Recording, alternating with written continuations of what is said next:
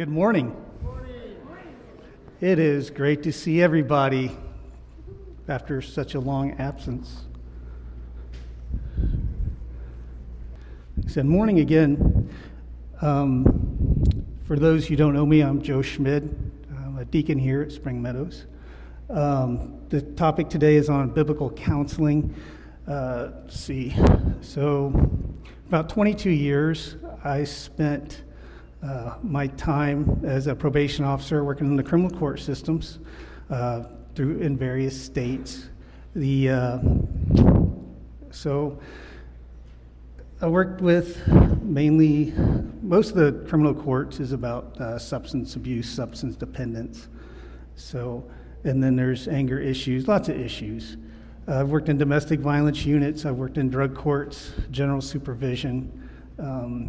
So probably the first 2 years of those 22 years, I was an unbeliever. So I'm out of college. I'm excited. I got a badge. I'm ready to go. I'm going to change the world, make a difference out there, right? So I don't know if many of you know what probation work is like. You do field work. You have people come in the office. You discuss with them, hey, what's going on with you? You getting anything out of your counseling? Are you just going through the motions, stuff like that? So I had the privilege of meeting probably 1,500 to 2,000 people just on a daily basis talking about their sin issues, basically, right? So I was all excited. I'm like, okay, I'm going to give you these tools, and you're going to go out there, you're going to do this, you're going to become a model citizen, get a job, pay your taxes. It's going to be awesome. You're not going to use drugs anymore. You're not going to beat up anybody. And so I did that. Person come back in the next week. Well, how's it going? Well, I picked up a new case. Me and my wife got in an argument. I got arrested. Or, oh man, I relapsed, and I got charged with possession. So I'm like, I gave you all the tools. I gave them to you. So you just do this, this, this, and this. You should be fine, right? No. So here we are today, looking at different worldviews of how to change behavior, basically. So what's the world's view today of changing behavior? Does anybody know? Take a guess. Education will change your behavior. From what I get, from being exposed to counseling and stuff like that for people, is make the right choices. Just make right choices and things will go well, right? Well, what happens when you don't make right choices? Anyone take a guess?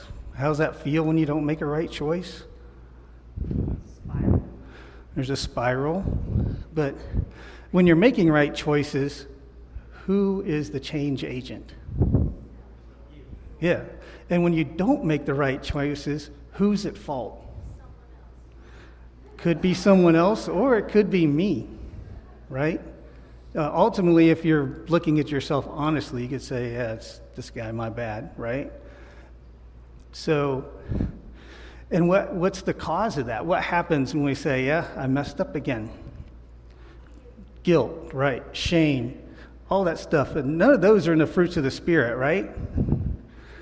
So it's all these, how do I handle this guilt and this shame over these poor choices that I made that everybody told me all I had to do is make the right choices and things would go well with me, right?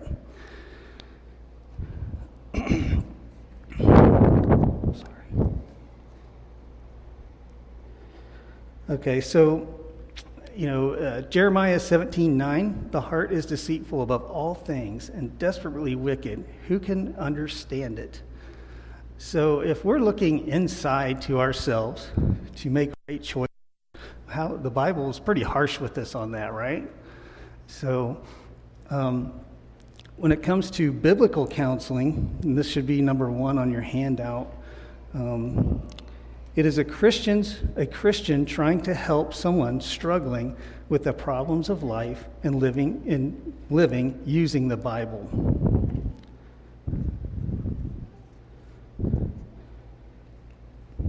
So, and if you go back up to the first one where it says, everyone is a counselor. Okay. I don't know if this happens to you guys at work or, whatever. I know I was a field officer in Columbus, Ohio, and all I did was field work. I went out and went through people's homes, went through their stuff, made sure they didn't have any contraband weapons or anything like that. And so I had a partner, me and my partner, and, so I'm in the car with this guy 8 hours a day, 40 hours a week. So, you're going to talk, right? Hey, man, I'm having relationship problems or, problems with money, whatever it is. And so this is a great opportunity to share the gospel, and it comes down to what's your worldview. When you're seeking advice from somebody, what is your worldview? And I always would say, hey, man, I'm a Christian. My worldview comes from the Bible. And if you ask me any questions, that's where hopefully it will come from. And so what are other worldviews? We said like self-righteousness, believe in yourself. There's was that Disney mentality, all the Disney shows, all comes out of your feelings. I got to be me, But again, when you're told make the right choices, be your own person, when that falls apart, whose fault is it? Well, like I said, if you're going to be honest, it's this guy right here. So when you're getting counseling or receiving counseling, it's very important to understand that worldview of where it comes from. So then we go back down to what's biblical counseling. Number 2, it is the private, compassionate, intensive ministry of the Word.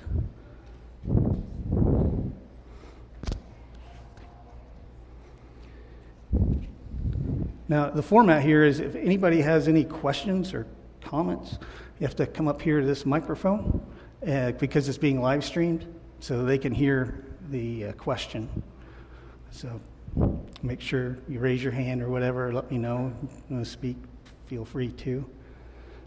And then number 3, it is a Christian who needs to grow, change humbly, lovingly, trying to help someone else who needs to grow and change so that God gets the glory.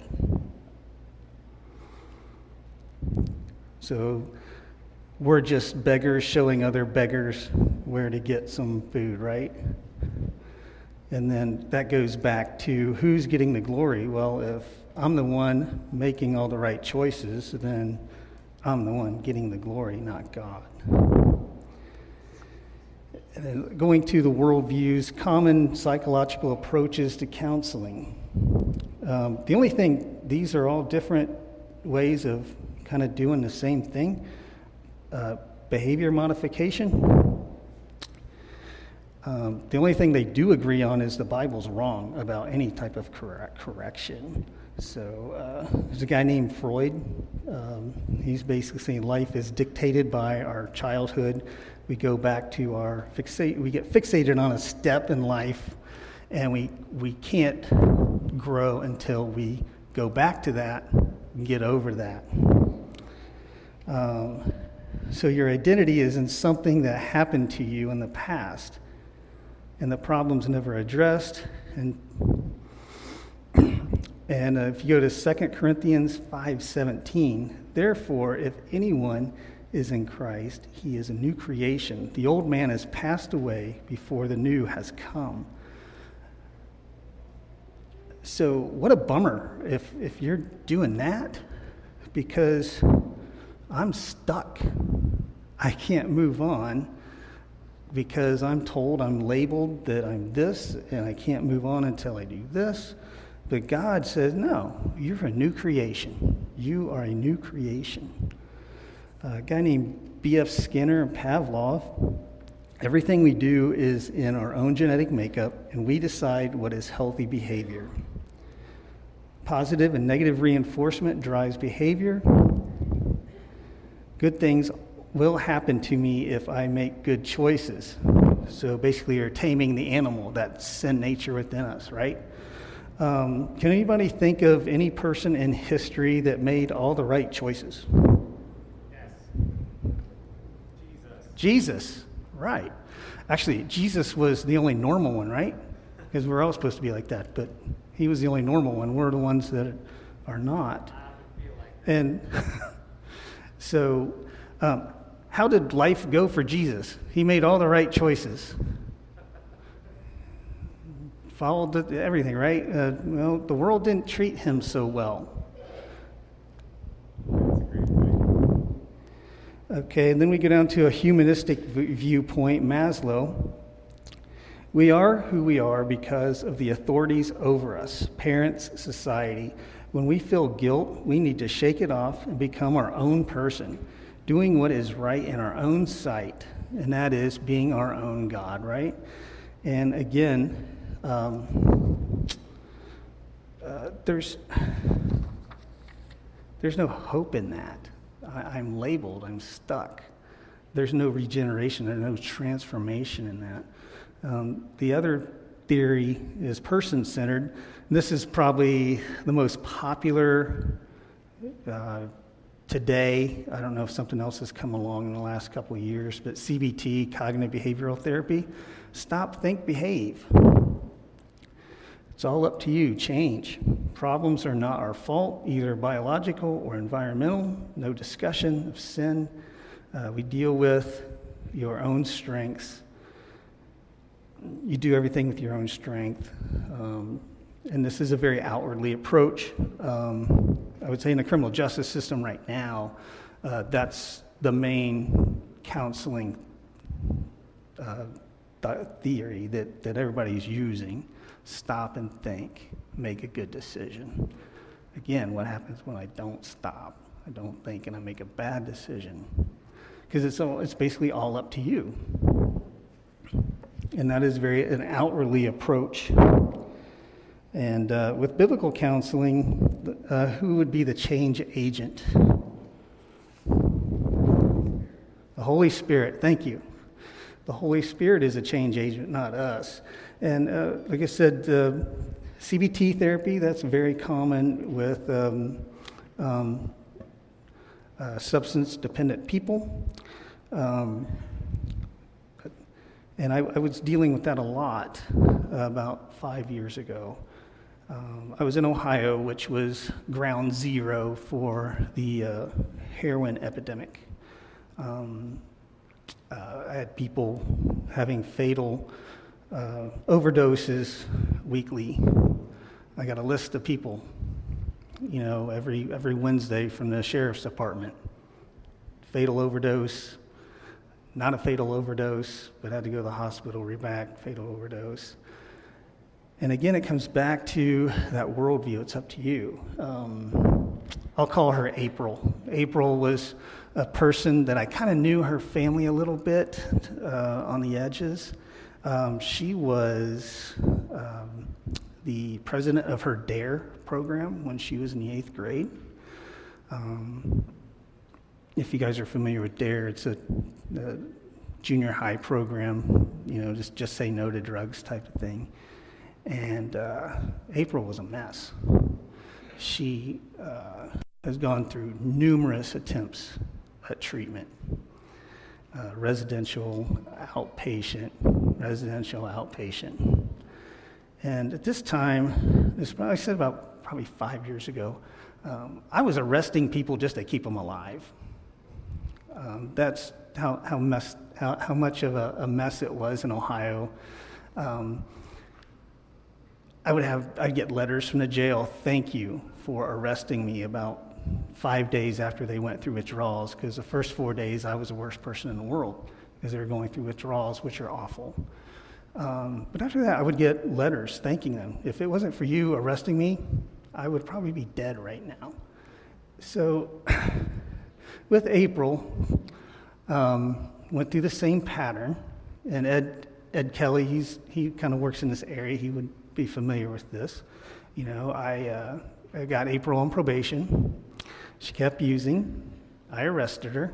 I put her in jail. Went to the judge, and I said, this is a drug dependency issue. She doesn't need to go to prison. We got to figure out how to get April to stop using heroin, or she's going to die. So the federal government put a whole bunch of money into this program in southern Ohio near Chillicothe. So I'm like, great. I pulled some strings. I knew some people. I got her in pretty quick. So it was just enough time for her to sit in jail to kind of sober up, clear up the mind, so she would be ready for treatment. And that's okay. So go down there. She goes through treatment. Fantastic. Just bam, bam. Counselor, oh man, she's really getting it. Awesome. She gets out. After she graduates, I should say. She graduates. And I'm working with her, I would say 2 weeks. And she comes in my office, and I'm like, your eyes don't look right. I want you to stand over there. I want to look through your purse. So I look at her purse, a bunch of needles, all this other stuff. I'm like, okay, go back to jail. So go back to jail. She does her time. The judge is like, no, we have exhausted all the community's resources on you. So she does her time, 6 months in jail, gets out. A week later, she's dead. Because that change agent, there's no Holy Spirit. There's a very difficult way to change. And so with the modern techniques, we're just treating symptoms. We're not really treating the heart issue. Why are you doing this? And April was probably one of the persons that I dealt with where I'm like, there's got to be something else out there. And so I got this great idea. I'm like, okay, well, I got a community corrections grant. I'm going to start a medical assisted treatment program. That way, people can receive a prescription. It's an opioid blocker. If they use, they're not going to feel it. Does nothing. And then their mind will be clear. Then they can receive, this goes back to the 90s, like I told you. Then they can get the tools they need so they can be successful. That program is still going on today and is a little more successful than your traditional programs. But it goes back to, it's an outward in thing, not an inward out thing from the heart. So biblical counseling is, an attempt to get to the root of the issue or the heart. If you go under biblical counseling, that first blank is biblical counseling begins with the understanding of the nature and character of God as revealed in Scripture, followed by a biblical view of man. What's the biblical view of man? Anybody want to take a guess? Well, it says the heart is deceitful above all others, so it's not, the unregenerate man is not good. And what is the character of God? So you go to Scripture is superior to human wisdom. Then it goes to 1 Corinthians 3:19. For the wisdom of this world is folly with God. For it is written, He catches the wise in their craftiness. So we can go back to the first page and you can see, the wisdom of man, all these techniques, psychological ways to modify our behavior. It doesn't modify the heart. And then the Word of God is more effective discerner of the human heart than any earthly means. That's Hebrews 4:12. For the word of God is living, sharper than any two-edged sword, piercing to the division of our soul and the spirit, joint and marrow, discerning the thoughts of intentions of the heart. And then the next one, the Spirit of God is the only effective agent of recovery and regeneration. Ephesians 5:18 and 19, and do not be drunk of wine, for this is debauchery, but be filled with the Holy Spirit, addressing one another in psalms, hymns, spiritual songs, singing, and making a melody to the Lord with your heart, We are all image bearers of God, and we live in a broken world. Just our image has been distorted.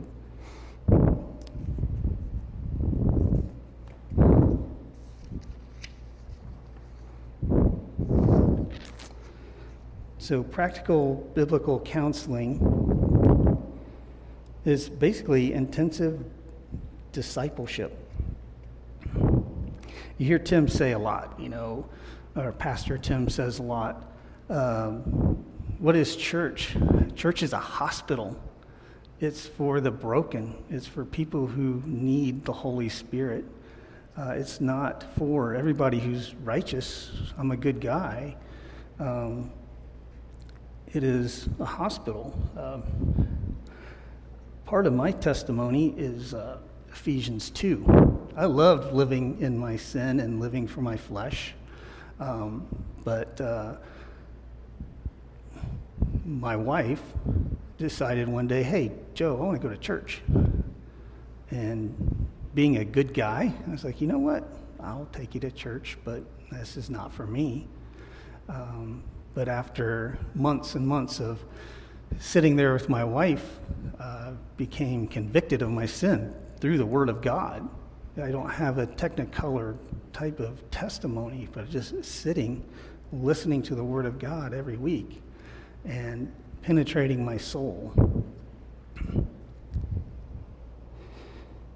So, practical biblical counseling is intensive discipleship. 1 Timothy 3:16 and 17. All Scripture is breathed out by God, profitable for teaching, for reproof, for correction, and for training in righteousness, that the man of God may be complete and equipped for every good work. So Scripture battles the effects of sin in word, thought, and deed.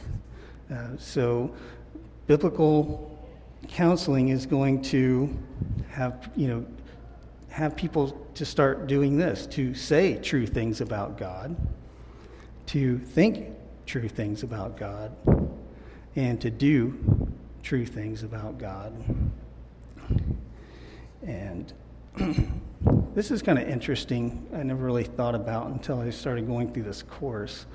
Often we focus on God's goal, but we have to use the means, and sometimes we don't use those means, but the goal is there. You can see this, I don't know, you can see this like Satan offered Jesus the world. So this is I'll give this all to you.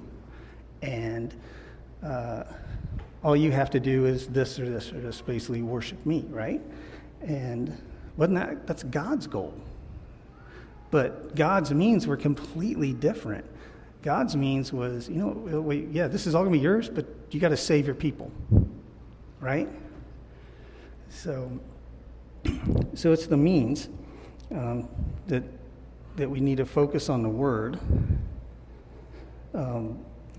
Counseling, kind of what does a church ministry look like with biblical counseling? Usually, from what I understand, biblical counseling, when someone goes to a biblical counselor, unfortunately, that's their last resort. They've tried everything else. They've tried the world's wisdom. They've tried medication. They've tried to be a good person, or I don't mean to say good person. They've tried to make changes in their lives. And it's, for whatever reason, it's not working. And so, you know what? I'm going to try this God thing, see if it works. And so people turn to the church for help. And when we go back to saying, church is a hospital, what an amazing ministry to have, to be a good neighbor, to love our neighbors in the community, is to have a biblical counseling ministry. There's a testimonial from a church in West Lafayette, Indiana. The guy, they had 3 biblical counselors, and there's like a 4-month wait. And this gentleman said, you know what, I'm gonna help you guys out. I'll be your fourth counselor so we can get this weight thing down. So the church kind of valued that ministry, put some more resources into it, and that probably they had like they started out, they had like 15 counselors. Guess what the wait list was? 4 months. That's, the hurt of the world. They kept, adding, and then the more you added, the more people came. So he went from a 4-month wait with 3 counselors to a 4-month wait with 15. What an amazing way to serve your community. And through biblical counseling, there's lots of ways the world can provide for people, but Christians, the church, is the only ones who can provide biblical counseling.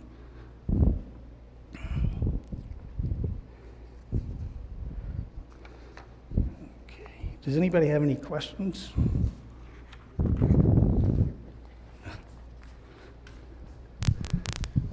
So when you say that, the Word of God is profitable for teaching, etc., and the church is the only ones with the truth, would that mean that a Christian should never see an unbeliever counselor who's gifted in a specific area? Would you say things like cognitive behavioral therapy should be eschewed by the church altogether, or can they be used as practical tools along with knowing the underlying causes of the heart? I can imagine that ideally anyone mature in the church could deal with certain types of relationship issues, heart issues. I don't know if I would feel equipped for specific areas like, psychosis, same-sex attraction, even drug addiction. Is there a use of the worldly philosophies and worldly wisdom that would not be, subvert the scriptures? So my answer to that would be, most of the time when people come for biblical counseling, they've already received other types of counseling. And I would never say, that doesn't work, don't do it. What I'm going to do is I'm going to point you to the Word of God. If you're seeking other counseling, that's fine. But I'm going to get you into the Word of God and what God says about these issues, if that answers the question.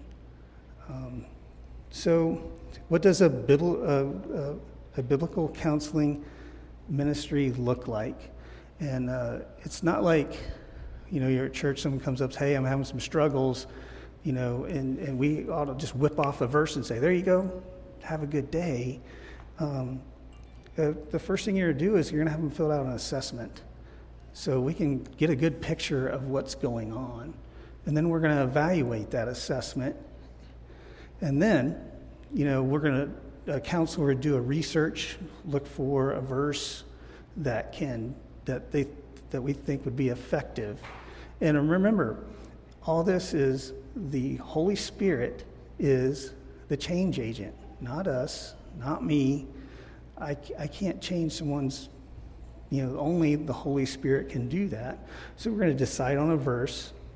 Then we can meet with the person, and then we're going to explain the verse, ask them if they understand it, have them explain it.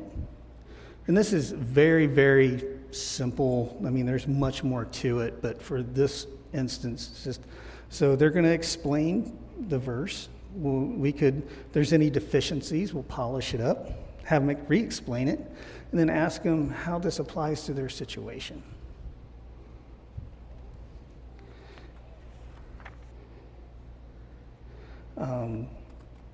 And that's kind of what the very, very, very basic structure of a church having a biblical ministry would look like.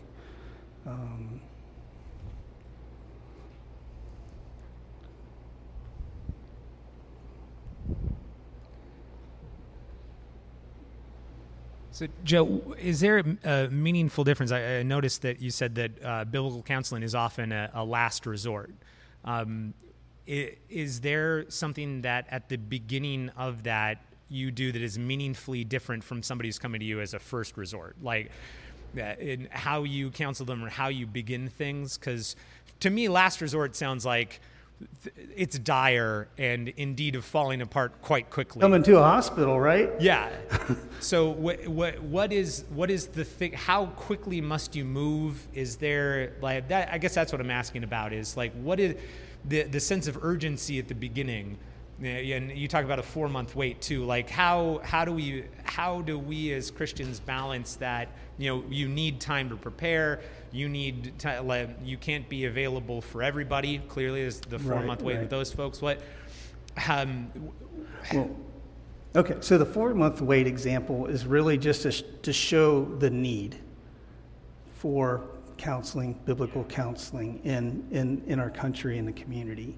That's what that's for. As far as if there is a huge need, like we talked, I can't arrest people now, but if there's an issue of, hey, I'm probably going to overdose today, obviously, okay, I'm going to go to your house and hang out with you. Or we're going to do something like that because that's meeting that need at that point. That's really not the point to say, hey, let's educate you, or we're going to pray. I'm going to go through God's word, but meeting that need at that time. There's so many issues like anger issues, which it's not as immediate. If someone comes and says, hey, I'm homeless or whatever, okay, well, we can help you out with that immediately. But what we want to get to the heart issue of why these things are going on.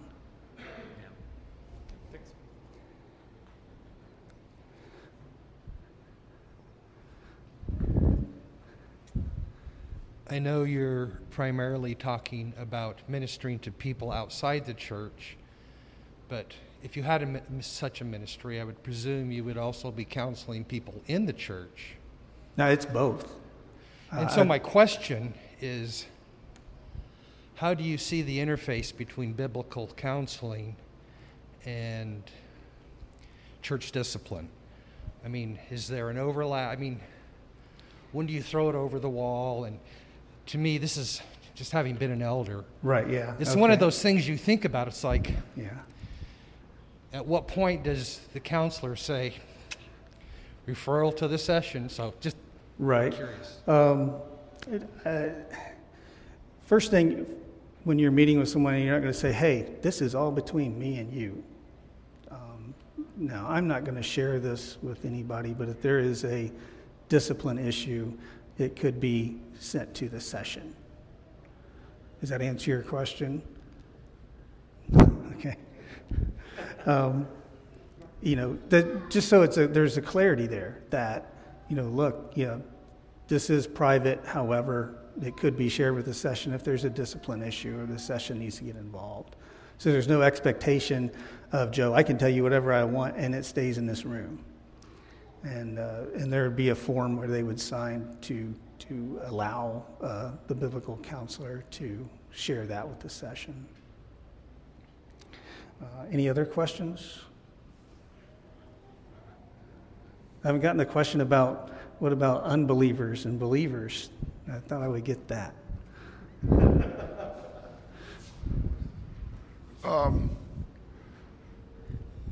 We all have unbelievers that we love, and we know that they're going to hell, and we all have people that we deal with, but all of these people that you see, they're just being who they are.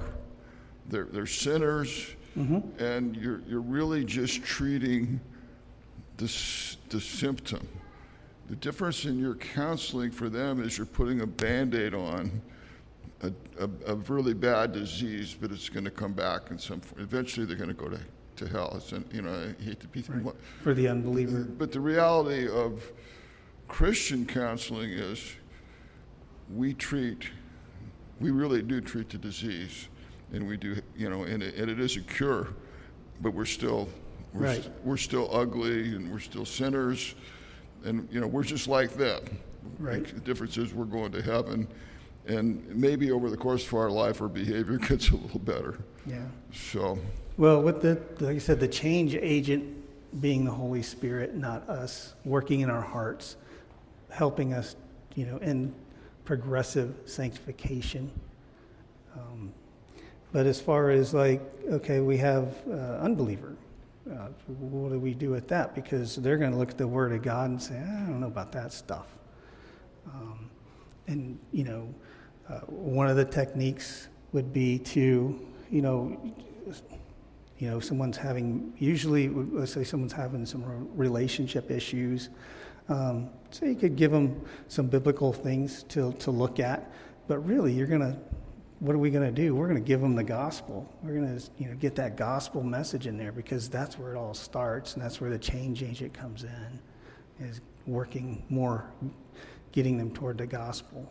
With a believer, we can use God's word. So, just repeat back your question. What does a biblical counseling program look like in Las Vegas as opposed to Ohio? Like, how would it look different here? And is that something that you would want us to pursue as a congregation? I would love to see that pursued as a congregation. I don't know how it would look any much different. Like I said, all we're doing is we're all beggars, we're all sinners, and we are all pointing people to Christ for and the Holy Spirit for change, because that's the only change agent we get. I mean, we can, like with my story, like with my testimonials, throughout the court system, I see people try really hard. Like, yeah, you're trying really hard, but that only works for so long. And that's why you see a lot of fatal overdoses in heroin, because they try really hard for 6 months, even a year or 2 years, and then they have a bad day. And the good decision making, the CBT stuff, they're talking to themselves, doesn't work. And they go out and they use the same amount they were using a year ago, and then they stop breathing and they never breathe again. Is there any other questions, comments? Oh. Do you think it would be more beneficial for people to come as a first resort, or is it in the benefit of biblical counseling for it to be a last resort? That's a great question. Obviously, the first resort would be, because this is probably, like I said, using the JJ to be more effective. But if you're at the end of your rope, like the gospel says, I'm at the end of my rope. I'm going to die, and I need the gospel. I need Jesus more than anything else, because I've done everything else in this world. I've made all the money I can make. I've tried to satisfy my flesh, and nothing is filling that void. And I need Christ. So you get tore down to be brought back up at some point.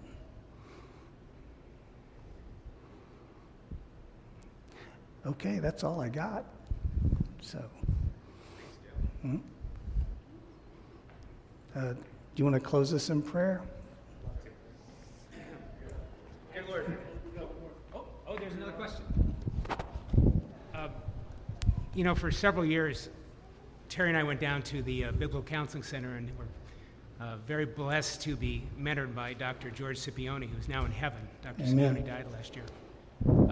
And he said, always remember, in terms of the biblical counselor, understanding that Judas spent 3 years with Christ, and yet still ended up as we know.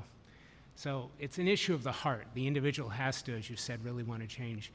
The other thing the church has to be aware of, and there's been several cases down in California where large churches have had biblical counseling ministries, and the person, usually it's a non-believer that's accessed those services, has come against the church, taking legal means.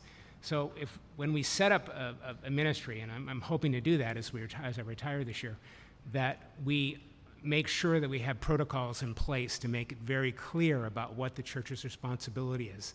And unfortunately, you have to look at the issue of liability. We're mandated reporters. Someone comes in and talks about any kind of abuse, there's a protocol that has to be reported, as you know, to the state right away.